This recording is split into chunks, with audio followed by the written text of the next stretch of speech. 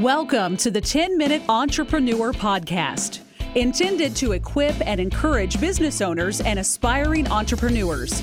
Taught by active business owner, best-selling author, and teacher, Sean Castrina. All right, we're doing one of our teaching podcasts, which you know I love to do. I was watching a Netflix special on Bill Gates last night, and the one thing that I got out of it is I know why he's the richest person in the world, or has at least spent the better part of the last 30 years as the richest person in the world. Frighteningly smart. Frighteningly smart. I tell you, when I watched him talk, I literally felt like I had a learning disability.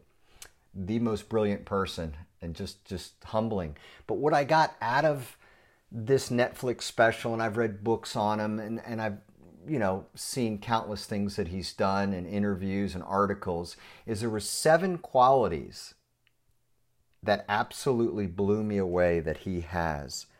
And they seem to be, areas that other gifted, intelligent, highly successful people have, but he has them in just spades. It permeates who he is.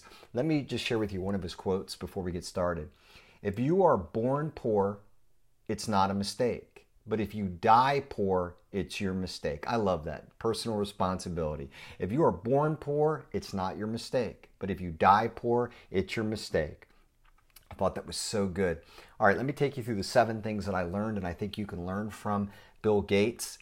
First thing is he absolutely loves learning. And he always loved learning from, being a child. He was, from childhood, he loved learning. His mother was a teacher.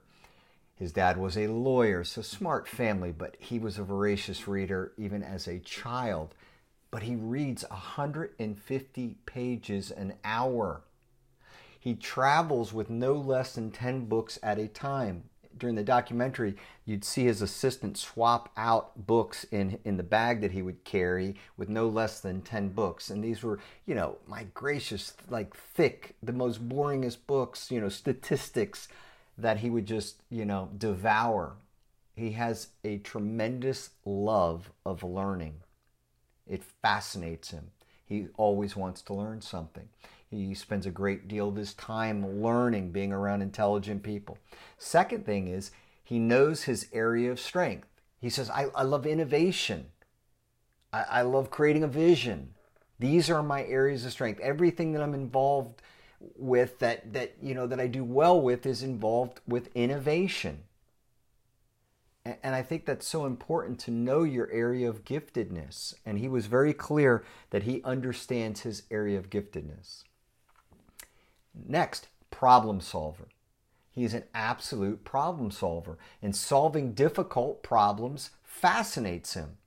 And that's where, we have so many people that are great at finding problems. They can identify problems, but they can't solve anything. He's a problem solver. Obviously, with Windows, you had computers that really had no value to the everyday homeowner. Okay, the way they worked, if anybody remembers the early 80s and how you had to type in kind of the programming, they had no value. Nobody could use them. And then obviously it comes with Microsoft Windows and the world changes. And now you have a computer. As he said, this was his vision. I want a computer on every desk and in every home. And he accomplished that. So he's a problem solver. When I watched this Netflix thing, that he realized that nearly, I think it was 14% of children were dying unnecessarily in poverty, countries with poverty, because of, waste problems within their water system. Basically, they would, bowel movements, and that waste was dumped into the water where kids were playing. And to him, makes no sense. They were dying of diarrhea. And he's like, no kid dies of diarrhea in America. So he set out to solve, which seemed like a monumental problem. How do we get toilets in countries where there is no plumbing? But this is where it goes into number 4. He's an unlimited thinker. Nothing is impossible. He surrounded himself with the smartest people, and they began working on this problem. And it went from being, a self-contained toilet that cost $50,000 that he said, well, this is not a sustainable model. We need to do this for $500 or less. You got to picture this. This is a toilet with no plumbing and no water. Just picture a porta potty that basically disposes of all the waste underneath of it. That's what he was trying to accomplish. And he did for under $500. A toilet that actually produced clean water. So not only did it dispose of the waste, it repurposed it to something valuable. So in these countries that have, no plumbing and a water problem, he solved two areas. He solved sewage and waste and solved a water problem.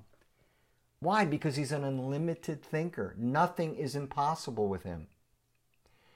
Number 5, he associates with equally smart people. Okay? His closest friend is Warren Buffett. There you go. There's a great deal of brains between the two of them. But, smart people like to be around other smart people. They like to be challenged. Okay? And this goes to number 6, effective partnering. Obviously, in the beginning, he partnered with Paul Allen to start Microsoft. So there's partnership number 1, perfect example. And then obviously his marriage to Melinda, and this is an extraordinarily smart person. If you would see Bill Gates marrying someone, if you look into it, this is his absolute perfect match. Graduated with a master's degree at 22 from Duke, okay, with a master's. Started working at Microsoft in 1987 and obviously moved up from there. But again, he effectively partnered. Business and in philanthropy, the Bill and Melinda Gates Foundation, he works with the smartest people. He brings the smartest people around him to solve the biggest problems. And that's what, successful people do. They effectively partner. And again, he works in his area of giftedness. You can see he loves what he's doing. He's energized by his work. I like a quote that he had. Like my friend Warren Buffett, I feel particularly lucky to do something every day that I love to do. He calls it tap dancing to work. And this is just a recipe for success. And what I learned from the Netflix documentary on Bill Gates and books I've read about Bill Gates and articles. And let me just run through this super quick because every one of us could apply a few of these. First, he loves learning. Okay, voracious reader, loves learning. Number 2 is he knows his area of strength. For him, it's innovation and vision. And I'd say, obviously solving problems, but that ties into innovation. Number 3 is he's a problem solver. Okay. Number 4 is he's an unlimited thinker. Nothing is impossible.